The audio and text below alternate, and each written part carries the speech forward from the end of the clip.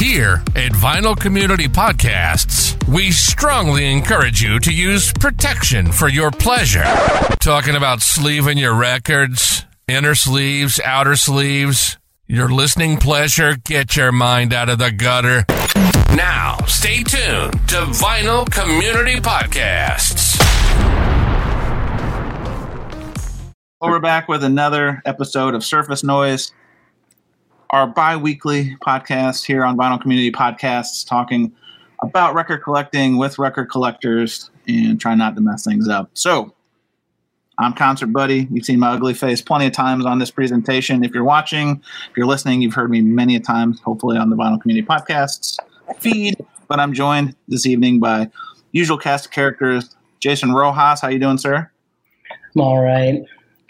I got it. We'll talk about that later. I got it. Rhino reissues, we'll get into that. Yeah, we got Arnaldo, hopefully feeling better. Yep, feeling much better, thanks. Wonderful. Hi, guys. We got Jose Moreno. Now, Jose, is it Jose Moreno Ron or just Jose Moreno? I got because you've tried both of them on me. Well, no, because in Latin America you have two first, middle, and two last names. Oh, okay. So that's when you present yourself over here, you say all your name. I always find it weird when people in the U.S. only have one name and one last name. But you can call me Jose. That's fine. Just whichever one you remember. Oh, I remember them all, Jose. And then rounding out our dais is David over at Safe and Sound Texas Audio Excursion. How you feeling, David? Hey, I'm getting better. Thanks. Perfect. So let's kind of kick it off. We have a wide array of questions that we've been cooking up in the Vinyl Community Podcast studios.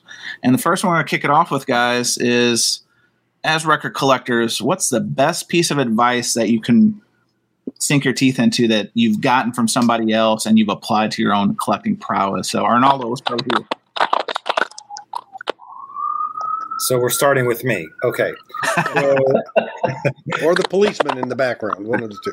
that's not me. That's not. Yeah, no, I'm in New York and there's always sirens going on. That is not New York. That's me.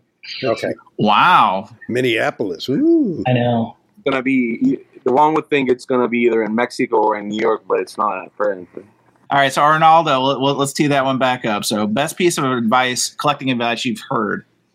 I would have to say, do your research.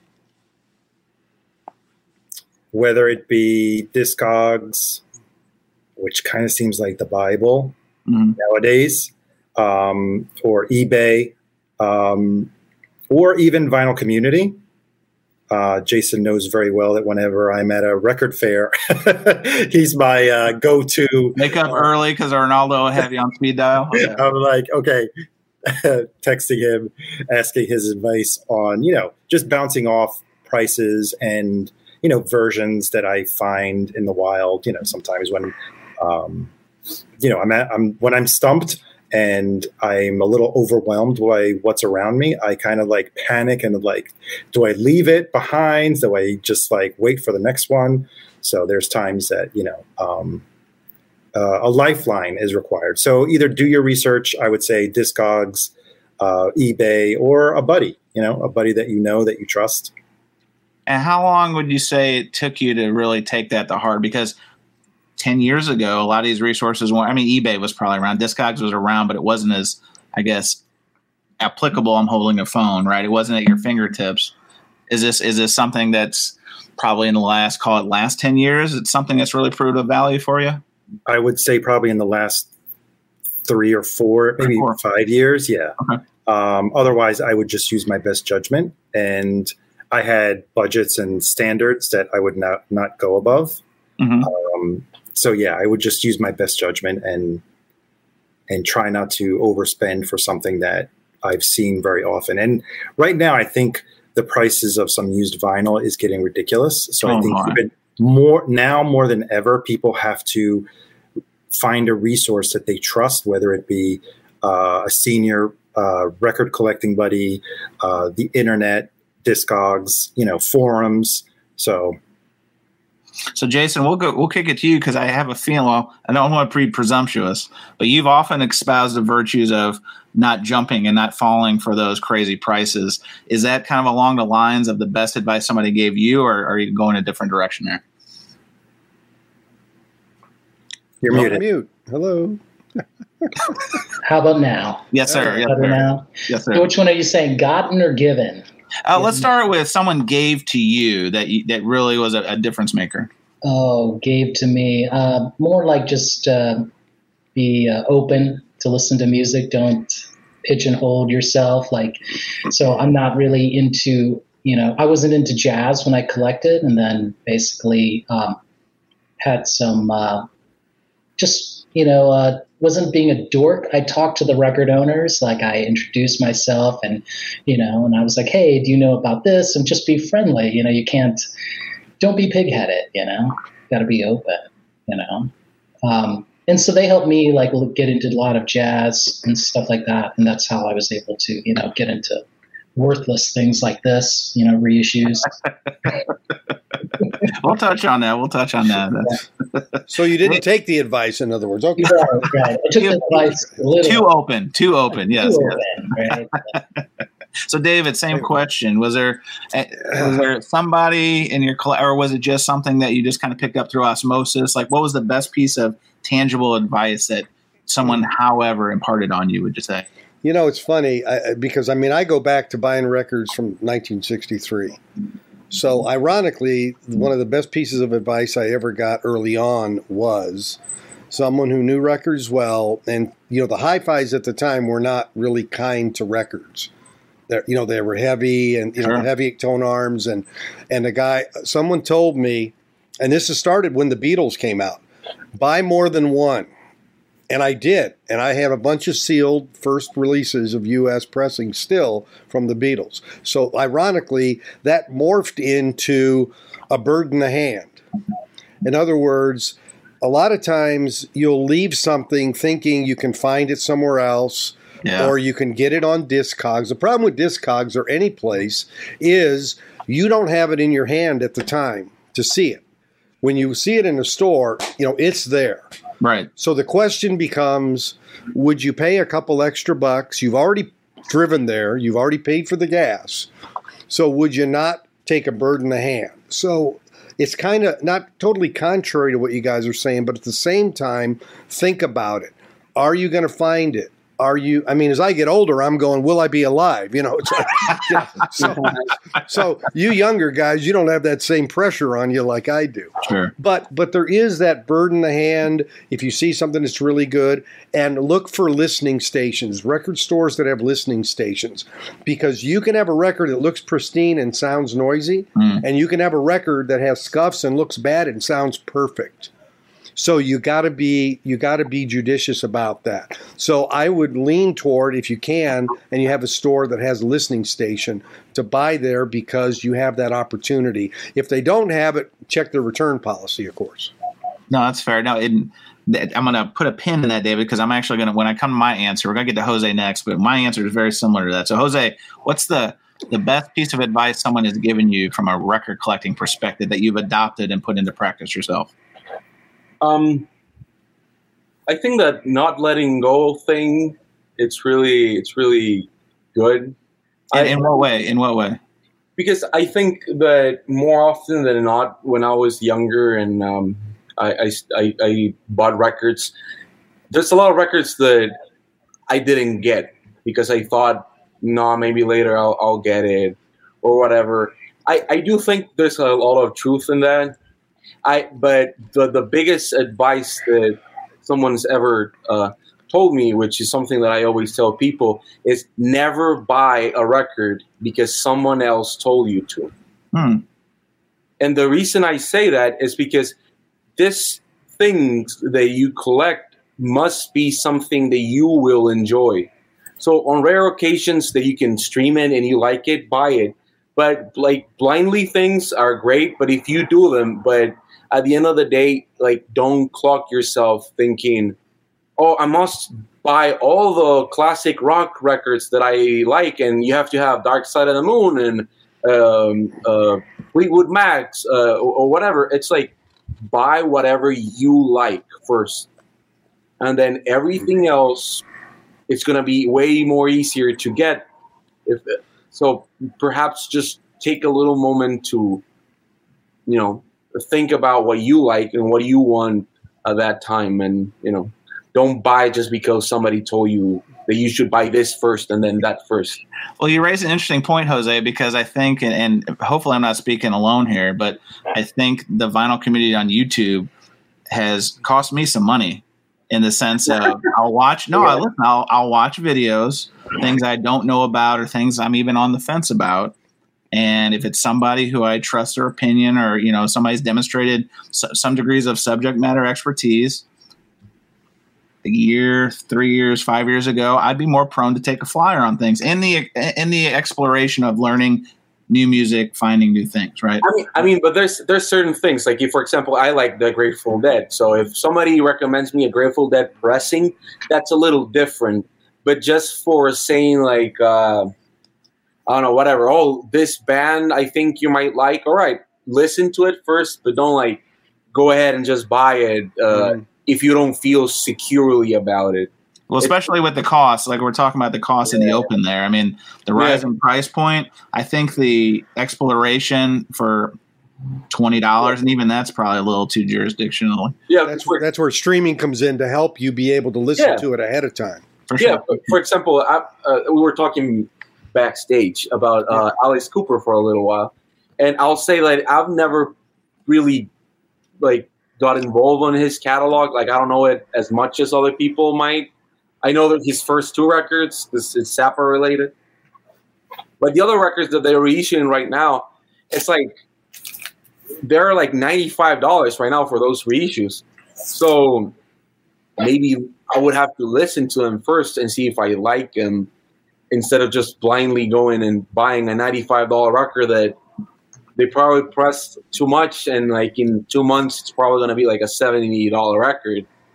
So wait a little, and but that's hard to do now, and our especially in the COVID time. Remember, like the pressing plants were so backed up, supply was so limited that patience, and I know Jason espouses patience a lot with a lot of the conversations we've had, right? Yeah. But I think it's been hard to do that because, for example, I'm not trying to bring up a sore subject, but Mobile Fidelity releases would come in and out of pre-MoFi Gate like nobody's business, right? So I think that I would love to be patient. And I think hopefully, this is kind of my opinion, the rising price points might actually help slow it down, calm those waters, right? Yes. Because as you can see, again, using the MoFi example, MoFi is holding inventory that doesn't sell out right away, right? Like right now, this is a bad example, but they sell out anymore. So David, I'm going to circle back to what you brought up because that was kind of my best advice I'd picked up, and it actually didn't come from a record collector per se. And I think I've said this many times, so I apologize for being redundant, but I'm a fan or was a fan or have been a fan of that TV show American Pickers, right? And one of the things that I identified with from a record collecting perspective was I always liked used records that in my mind somebody just moved off of, that I was giving a second life, right? And he has a really great piece of advice that I've really put into practice. And it's been expensive at times, but it's been helpful more than that. And that is, if you've never seen it before, that's probably the time to get it. Now, within that, kind of what Arnaldo was talking about, like I do lean into doing some research, right? It's not just I'm like, oh, I've never seen Megadeth Countdown Extinction MoFi. I've got to buy it. $800, it's mine. It's nothing like that. Yeah. But it is something along the lines of, if I've never seen it, it piques my curiosity to then start using the toolkit of, what does this really go for? Is this a good price? Is this readily available? All those sorts of things. What do you guys think about that? Like, do you guys apply that into if you're out at a record fair, if you're at a store and you've never seen it, does that open that gate to better get it, or else I'll never see it again? I also buy when, not even if I like the band, I sometimes buy, and I have friends that I know that like it, and that I live outside the U.S., so sometimes when for example, I don't know, like I'm not a Van Halen fan, but if I see a Van Halen record that I know it's not going to be a normal one to find, I buy it and still like I listen to it, and if I enjoy it or whatever, I keep it. If not, I'll ask friends if they want it or whatever. But I try to do that as much as possible. So John Bandy's got a good one here. He says, best piece of advice as far as Discogs: ask lots of questions and the right questions. Photos. Details. It's very topical. And the reason I bring it up is, I think I have it here. I do. Oh, I'm so ill prepared, boys. Well, you don't have all the records, like. All right, so I'm just going to do a little show and tell real quick on John's question here. So, Bryan Adams Gold, not a very hard record to find, but an original first pressing, not easy to find, at least for me, right? So I literally just bought this on Discogs last week. Trusted the seller. He had I think he had hundreds of transactions. Got it here. What do you know? Not a first pressing. How did I know? Because I did my research and I knew that on the first pressing, the barcode is vertical, not horizontal. And then I knew it came out in 2002. And then if you look at the labels on the record, it said 2003, right? So to John's point, you have to ask a lot of questions. And that wasn't an expensive record. It was like a $30 record.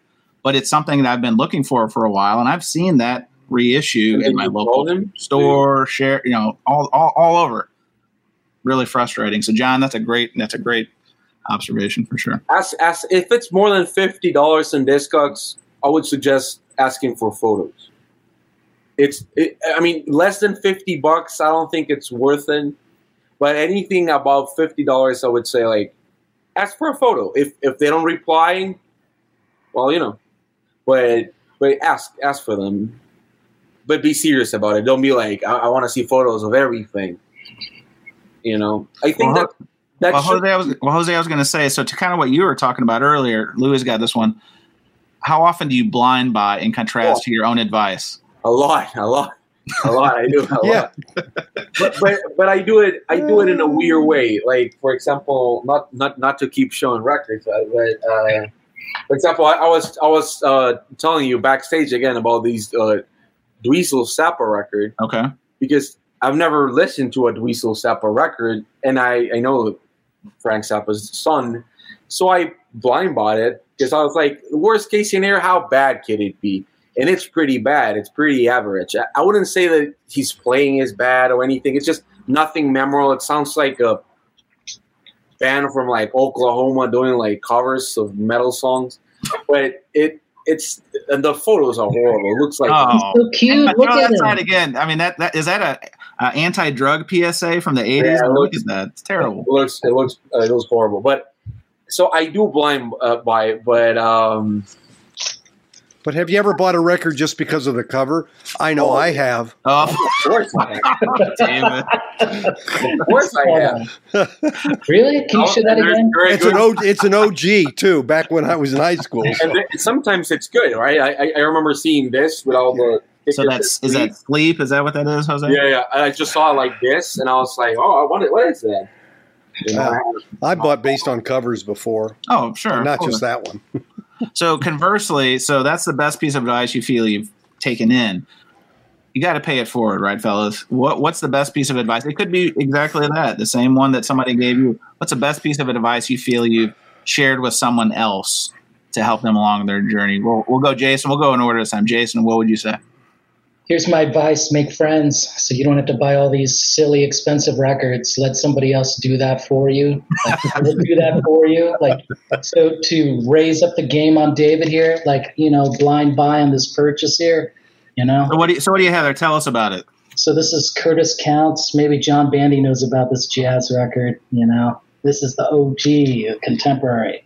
Is that from the horny 50s? What is that? Yes, from the horny 50s. Thank you. Horny 50s.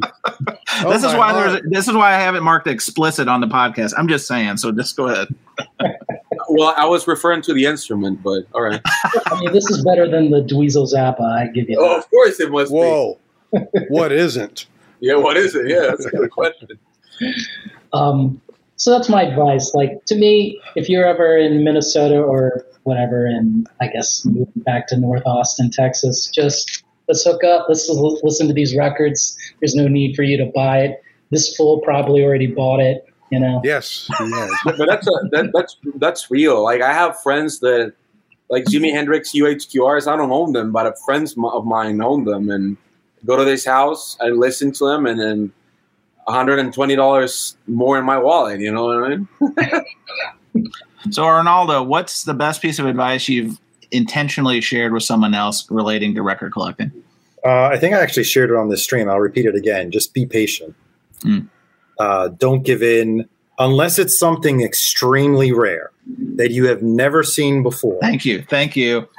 And that the chances of ever seeing it again, like a turquoise Led Zeppelin, in that case, don't feed him. Don't feed him. He has them like right here. Unless it's something like that, just be patient, because if you go to record stores regularly.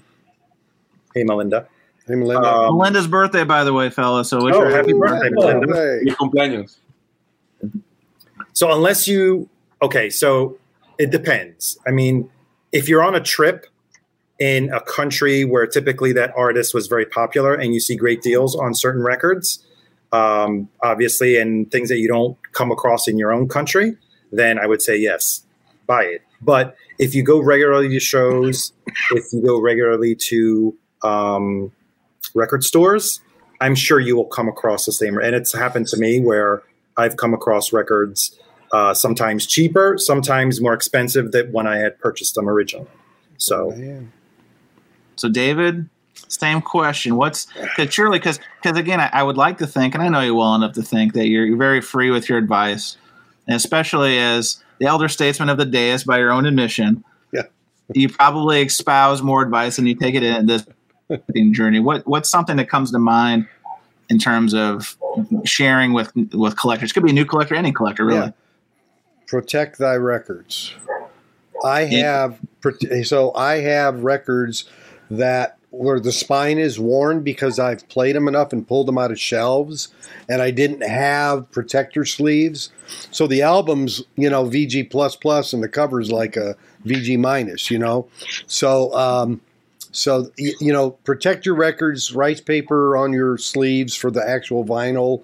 Just, if you want to, you can decide on your own whether you want to put the record on the outside of the outer sleeve, or in where it's supposed to be. I know on some of the gatefolds, if you put the record between the gatefold, it'll cause it then to not get smashed in the corner in the upper spine, because sometimes it does that in the shelf. But if that record's there, it keeps those gatefolds spread apart a little bit. So just, I look at some of these records and I go, the record's fabulous, but if you looked at the cover, you'd go, some ring wear or whatever. Don't stuff your shelves too tight is the other thing. Which Patrick's not a good one. You should see mine. Clean your record, sure, yeah. Yeah, Patrick, this is a PSA for probably all collectors. Clean your records. Even new ones, even brand new ones. New ones, yes. Especially brand new ones. Especially lately. So, Jose, what would you share with any collector that runs into your orbit in terms of a best practice or a best piece of advice?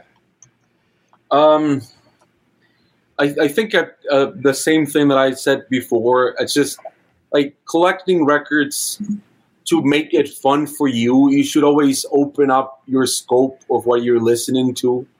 Like try it. There are certain ways. I was very young when I discovered Discogs, and I used to love pinpointing maps of how an artist went from here to here and listening to all of this. Sure. I guess exploring would be my advice. It's keep exploring, because if not, this hobby can go boring extremely fast if you don't do that.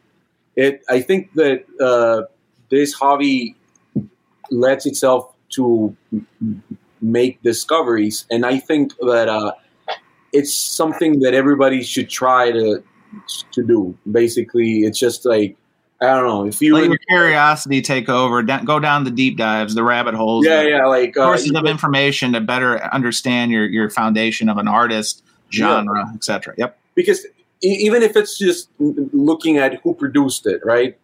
You can find a lot of artists and a little bit common things. For example, everybody knows here that I'm not a big fan of somebody that produced this band that I'm wearing my shirt of, but Rick Rubin. Rick Rubin. Yeah, but it's a great example. Oh yeah. For example, if you listen to the Cash America's sessions, and then you're like, oh, what else has he done? And you're like, oh, the Tom Petty record, which is probably his best in my opinion. It's there's a lot of different genres that you can try out, even metal, right, or hip hop.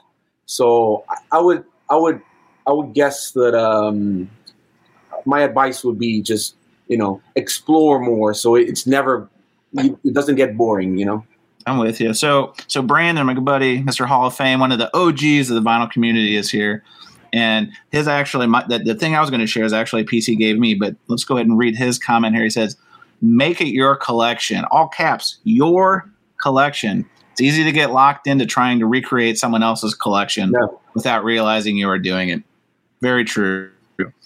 But Brandon gave me an even better piece of advice in terms of, and Jose, I'm kind of piggybacking off what you said, in terms of exploration, right? If you get something that you like it, even if you're lukewarm and it's on a recommendation, Brandon has a sage advice. It's money on the shelf.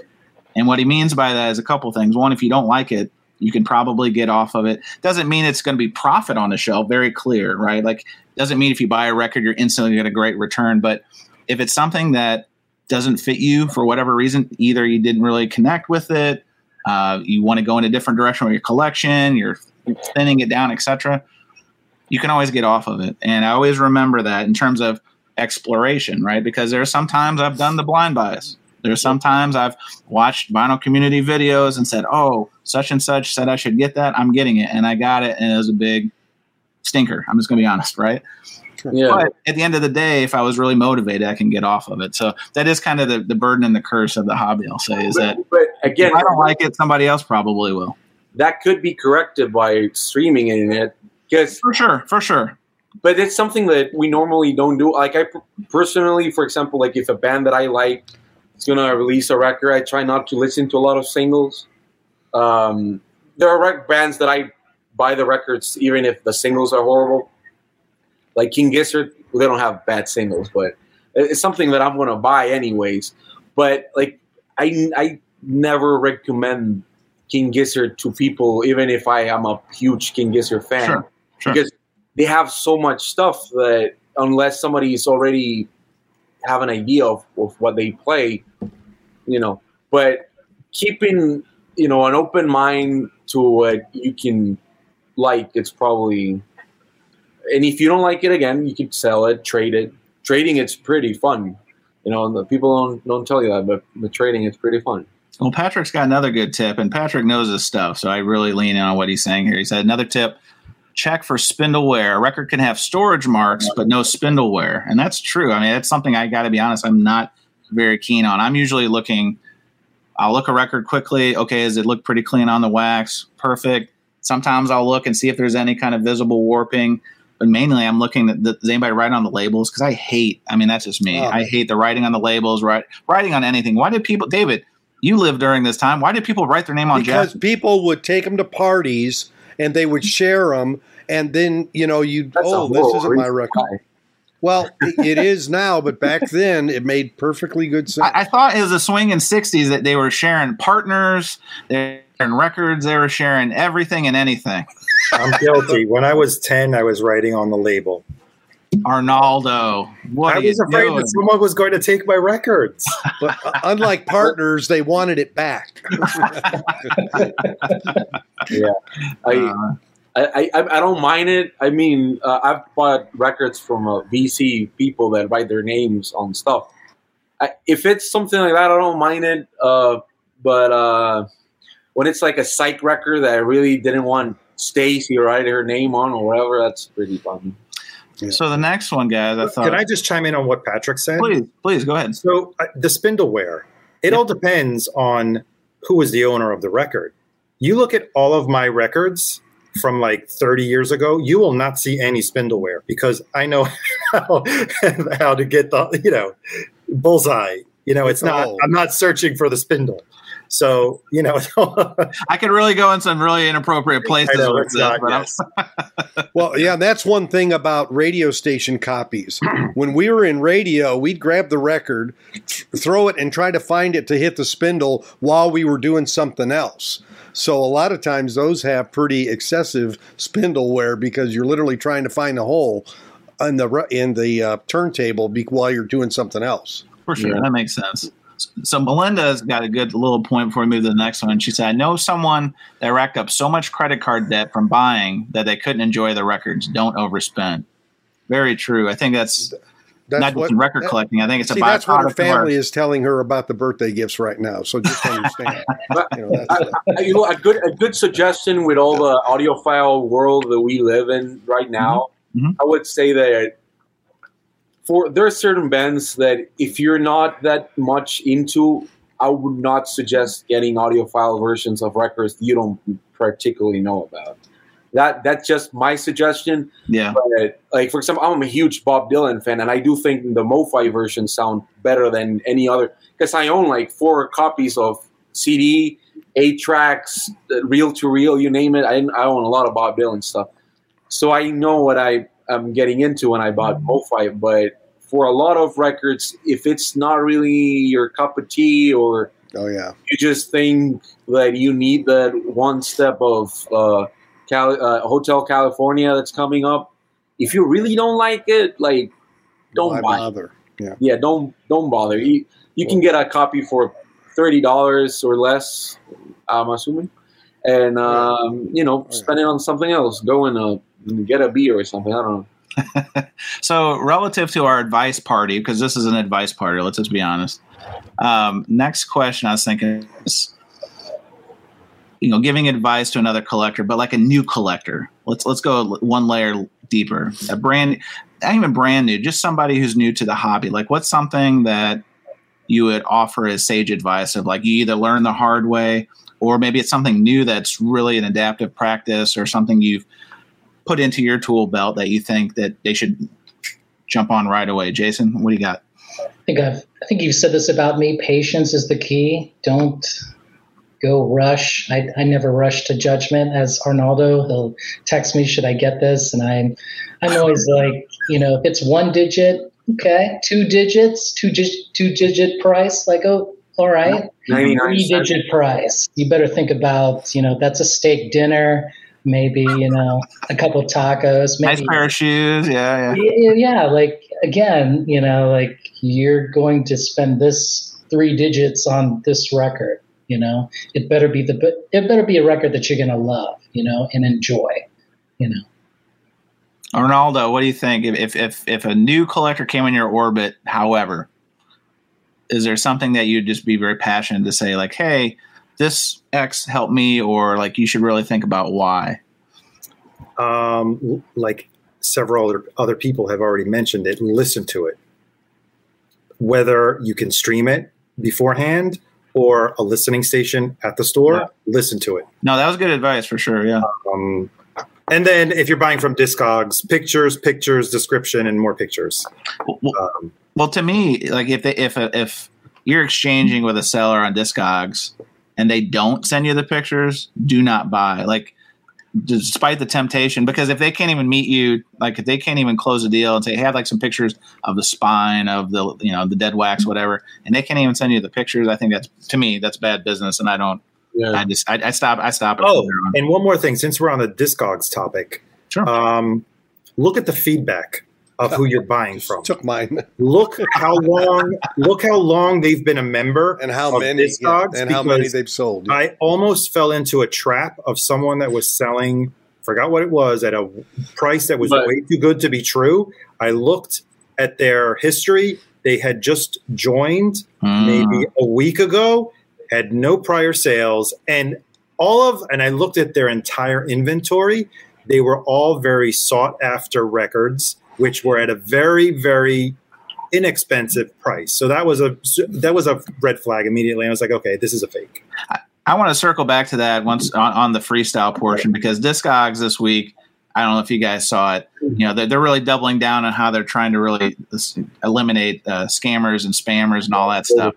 I still think they're not doing enough, but let's put that in our pocket, because I really would like to talk about that. David, hopefully Arnaldo didn't take the wind out of your sails. No, he definitely took. I was thinking about that whole rating and how many you've sold. But the other thing I would tell a new seller is that network with other people. Yes. Get to know other people in the vinyl community and watch reviews. It's like, consistency. Generally, you see shootouts and things. There's generally, it falls into one category, and usually most people have an opinion about something. But get to know people that are in the vinyl community. If you're in a record store, There's other people there with similar interests. So, you never know. You're standing next to somebody, hey, what do you like to listen to? And, I see you're doing a Bob Dylan there. It's amazing how you can network. And I think it's important to do that now, especially because the prices are such that you gotta protect your wallet. Jose, that's a very expensive fan you have there.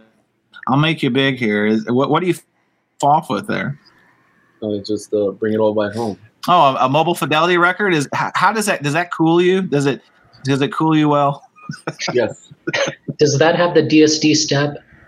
Yes, of course it has. Is it mono or is it the stereo version? Look, it's a photo of Allen Ginsberg wearing a top hat. He's wearing the DSD step. Dr. Seuss has arrived. That's funny. I'll tell you my my advice for people that are beginning. Beware, and I mean it, beware of buying cheap copies, cheap records. Well, you probably, not to jump to conclusions here, but I see a lot of counterfeiting in your areas, Jose, right? Like Latin American countries and so forth. No, not really. What I'm trying to say is like I see when I go to like record fairs or whatever, I always see like a beat up copy of Fleetwood Mac, Rumors, or Dark Side of the Moon, and people think that just by the fact of owning it, it's like it's $10, all right. But it's like, why would you want to have a VG or G plus record of a very common record? Like, don't buy trash records, even if they're cheap. Like, it's always better to have spent $5 more on a record that's on better condition than to buying a crappy one just to save a little money. If it really means a lot to you, don't give in into thinking, I'm gonna get this. It's just the record has a little surface noise. I'll get it anyways. Because later on, with the patience and everything that people said here, you will find a better copy, and you will regret thinking, I already bought that piece of shit Rumors record because I found it for $5 in a thrift store or whatever. I don't know.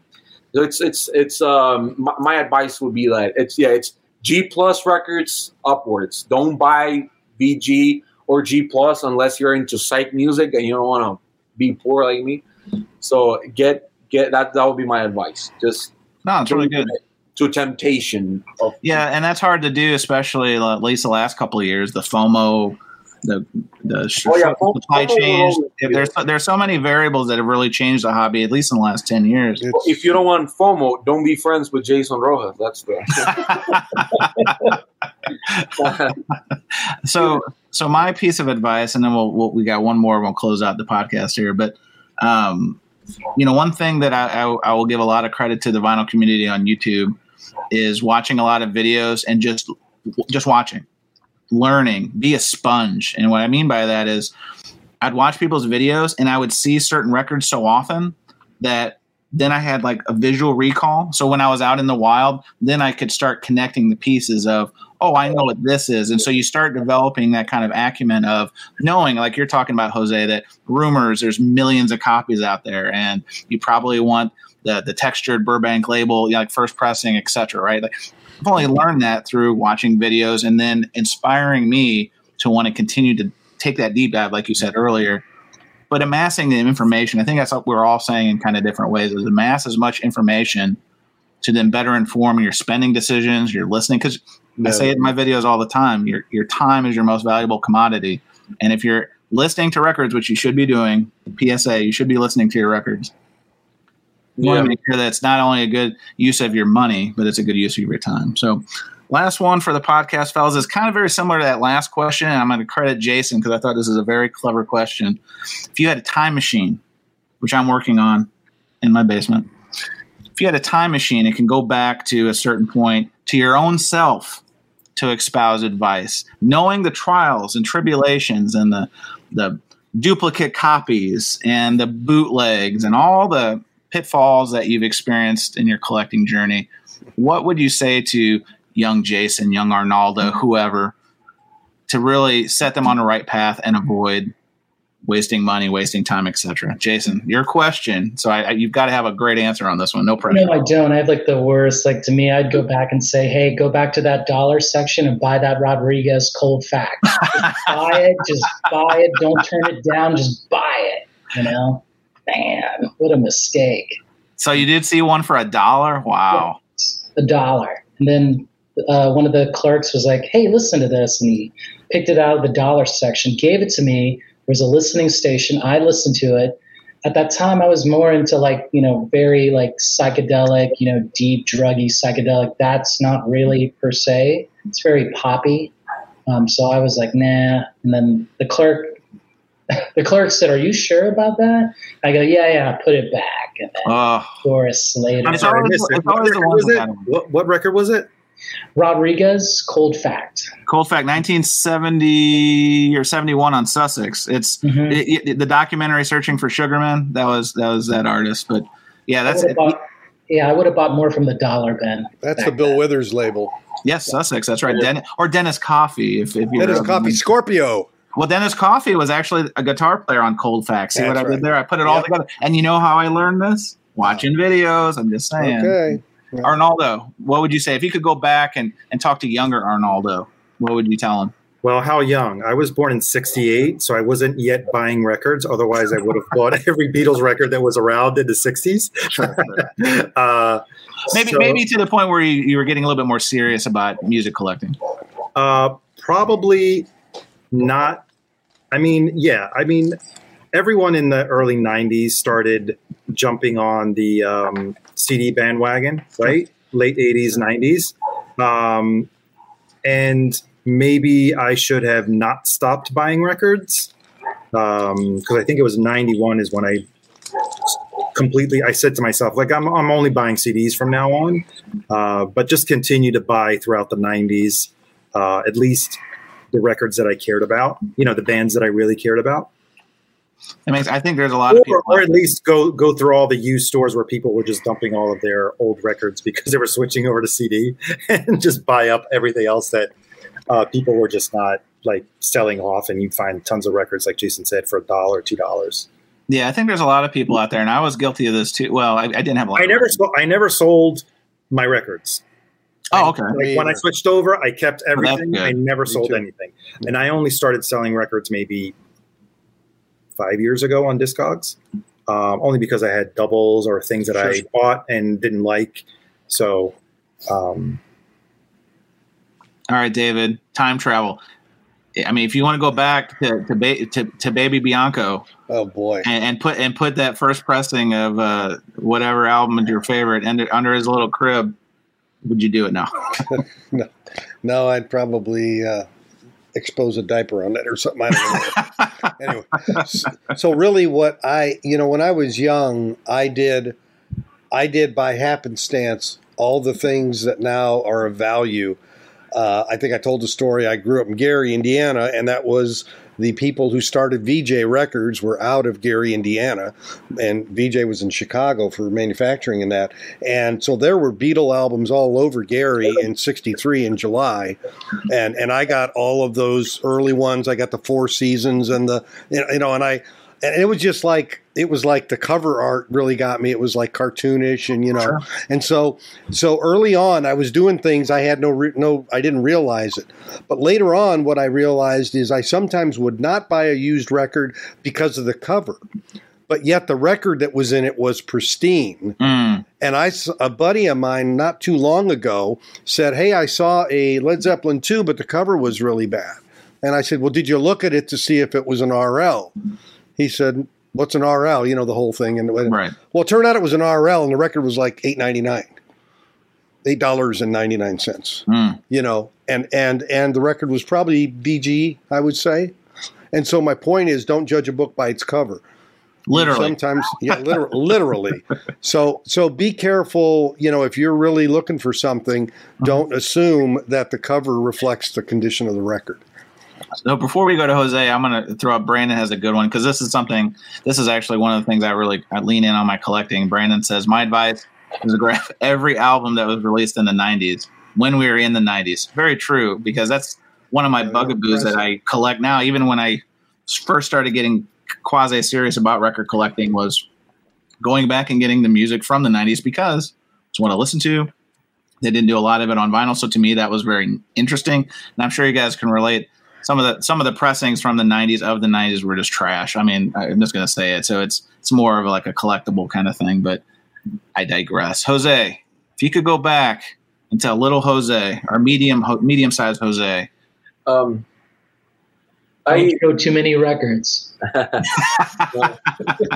My music journey, it's weird because for the longest time I didn't grew up listening to music in Spanish, which might sound weird to you guys, but my country's so influenced by the U.S. and American culture that I didn't grow up listening to a lot of music in Spanish, and I think that I would have a lot of grails and stuff if I did back then. I started collecting when I was 8, so I have a lot of stuff from that time, and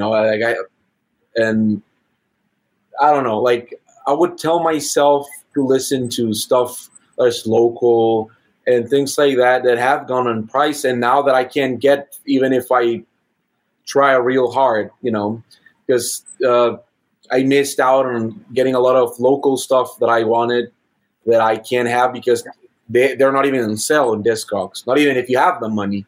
Wow. So my advice would be, just to get a little more out there and not just listen to what's popular on the radio, and again, try to be more open-minded when I was younger, because I was listening to a lot of horrible metal music. So I wish I was not doing that when I was younger. Yeah, guys, I'm really surprised that no one picked up on the entrepreneurial spirit. Would no one open a pressing plant knowing that in 30, 40 years there would be a lack of pressing plants, and you can. I wouldn't do that. I would just do a gold membership, right?